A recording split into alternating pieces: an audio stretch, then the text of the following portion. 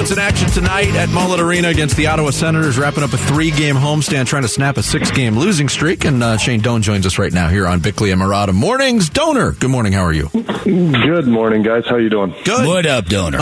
Not long ago, we were talking about a hockey team that was starting to surprise some people. 3 straight wins, back-to-back wins over Colorado and Toronto. Now you got 6 straight losses and a couple of losses against some of the lower-tier teams in the league. What's been the biggest difference during this losing streak than what we saw against those teams that I mentioned in the win streak, Shane? You know what? There's been moments in every game that we've played that we've actually played exactly the way we want to, and we're not finishing 60 minutes. We're having mental lapses, and when we do, it's significant mistakes, which this group has kind of stayed away from for the most part all year. Where there's a breakdown, but someone's always able to help the other group, the other guy out. And right now, it just seems every time we make a mistake, it ends up in our net. And it seems to happen quickly, and as you look over it, it's hard not to acknowledge this last road trip. The beginning of the year was so hard, and I think mentally the guys prepared for that and were able to prepare for that. And then Christmas came, and it was kind of like, okay, we've got through this part of the season. Okay, we're under the second half. We got some, and you kind of take a breath. And whenever you take a breath in professional sports and kind of just drop 10% of your guard, then you're in trouble. And that's kind of the feeling. And Bear's an unbelievable coach, and he's trying to ramp them back up and get them going again. But that's a hard human nature to battle. No doubt about it. I was going to ask you about that because I forget what game I was watching recently, and I think the Coyotes had one of those second periods where they gave up 3 or 4 goals, and it was just seemed to be one after another after another. What do mature hockey teams do to kind of negate teams that are on that kind of zone when they're coming at you hot and heavy and they get one in the back of the net? How do you stop that from sort of like being a snowball going down the mountain? Because sometimes the games can get lopsided on you quickly, and that's happened a couple of times to this team. Yeah, and it really goes back to your identity as a group. When things aren't going right, you need to have kind of, I mean, you use all the cliches of the other sports. Like it's your running game. When things aren't going well, you gotta be physical. You got to hand the ball off and run. If it's you're a pitcher, you got to get back. You got to use your fastball. It's the things that you identify as that you know you can do when everything is kind of crumbling. What is the one thing that you can put your identity in and fall back on? And I think that's the good teams. You watch the good teams play, and it's their forecheck, or maybe it's their D-zone coverage, or maybe it's just the speed through the neutral zone. We got to get that identity, and I think it's kind of always been our work. It's been the work ethic. We've ran into a few injuries that have kind of got us a little thin, and we're like the last couple games we're going with 11 forwards and 7D, and that's just not. It makes it a little bit more difficult for guys. So we just got to find that identity that we've kind of hung our hat on and get back to that a little bit. And I think we are. There's moments when you let your guard down, and it's impossible for that not to happen. Shane Doan, our guest here on Bickley and Murata Mornings. You mentioned it earlier about the team, early in that season, we talked so much about that 14-game road trip, which wasn't a continuous road trip, but the fact that you don't play a home game and you don't have those friendly confines for that long has got to play tricks on you. And they got through that. But, when you look at it, and you've talked so much, Shane, about, all right, the second half of the season, there's a lot of home games, but still not a stretch longer than 4 straight at home. That seems a little bit unfair. Quite honestly. Doesn't it? Yes. Doesn't it? I was laughing.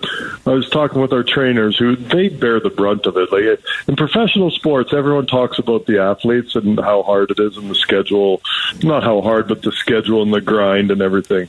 But when you talk to the trainers and what their days are and what their schedules are, it's literally insane. And they were saying how we don't have, I think we're only home for 9 days. That's the longest stretch we're home for the entire year. And when you do something like that road trip where you don't play at home for 30, I think we didn't play at home for 38 days. Mm-hmm. You assume that there's going to be a stretch where you kind of, recruit that. But the way that the schedule works out, we got one game here to Dallas, one game here to San Jose, another game. It's just constant. And last year when you looked at what what the New York Islanders went through, where they kind of went through a similar thing with their building. They went 7 games with the Stanley Cup winners 2 years in a row, and the following year they missed the playoffs by like 8 points because of that stretch and how hard and how difficult their schedule was. And their schedule was easy compared to ours that we look at this year. And it just, I mean, that's the business of hockey, and that's the way it goes sometimes in new buildings and new changes, and you have to deal with it. And as an athlete, you have to understand no one cares. No one feels sorry for you. You got to go out there and find a way to compete. This question is going to sound ridiculous, but it's actually kind of serious. Why has load management never taken root in hockey, where scheduling can be as difficult as it is in the NBA? I'm not totally sure. We do laugh about it as a league sometimes. And I think you look at the minutes that a basketball player plays where he's on the court, and it's something that as a hockey player you roll through 20 guys, so it's not rolling through 12. Right. And I think that probably makes a big difference. But could you imagine being a hockey player rolling into a room and saying, "Hey, you know what? I'm not feeling quite right. I need to get some rest. I'm going to take tonight off." How would the room in an NHL dressing room react to that, Donor? You might not be allowed back into that room. Well, at least, that's right. At least not in that city. You might get to do it in a few other cities, but you're not doing it in the same city twice. But it's crazy. The guys, like, it's crazy their willingness to block shots and put their body on the line. I'm walking through the dressing room and watching guys they're getting swelling pushed out of their ankles. I'm like, "Oh, what happened?" He's like, "Oh, I took a shot in the ankle." It's like I didn't even know what happened, and they keep going, and they're having to massage all the swelling out, and it's literally black. But it's like, "Oh, we'll get that out. Don't worry, we'll get that out." And you don't even know that that's going on. That's just the way guys are. Yeah, an extreme example, and I brought this up on Monday's show, the Blake Wheeler story, that back in December he takes a shot and plays through the game. Turns out the injury was he ruptured one of his boys, Shane, and played through a ruptured one. What's the worst injury you ever played through in your career?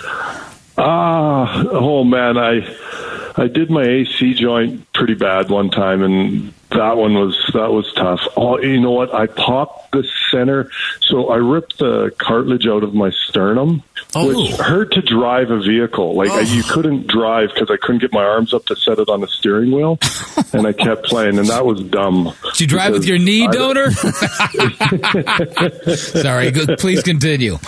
But that was dumb. To the one, it hurt the most because I was afraid to get bumped by anybody, and yet at the same time you had to go out and try to hit people, and it hurt to breathe at times.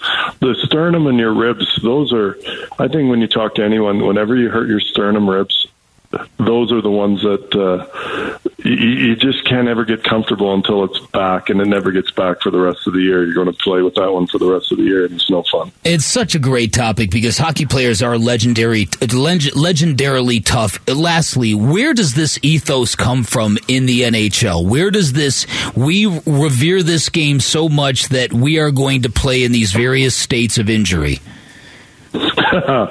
Yeah, I think there's an element that without a doubt, guys take pride in it, and so once that starts to happen, then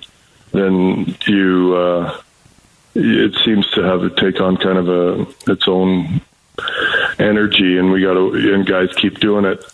Also, though, I think there are so many guys that are so close to being in the NHL. And the difference between being in the NHL and not being in the NHL, and the difference between being in the NHL and not being in the NHL with the minor league system and the way how close guys are, that nobody wants to leave the game. And I think that probably is as big a life as, preserve your career as long as you can, because you know that someone's going to replace it. And I think that's with all the sports. That's why you see guys playing through, things that hurt, and guys, and then once guys start taking pride in it, once it gets in your room, you can see guys that just continue to battle through stuff that you can't believe. Well, Shane, don't feel bad. At times, it was equally as painful to watch you play. So, Jared, that's sorry. ridiculous. I'm sorry. He loves it. That was Jared's been quiet for it's got to be 6 or 7 shows now. So not I've been quiet waiting, enough. and I give it to him about it. I'm like, you have nothing. You have nothing for me right now, Jared. I can't believe this. Well, at least we got one shot in. Doan, there we go. Always good to talk to you. We will chat again next week. Enjoy the rest of your week, man. All right. And hey, I can't believe you guys gassed me for everything that was going on for the football. That's unbelievable. A minute before you guys end the show. Do they not know they needed to at least release that news a little sooner? Because it was supposed to be on Tuesday. Conspiracy theorists might say the events might be related, Doaner.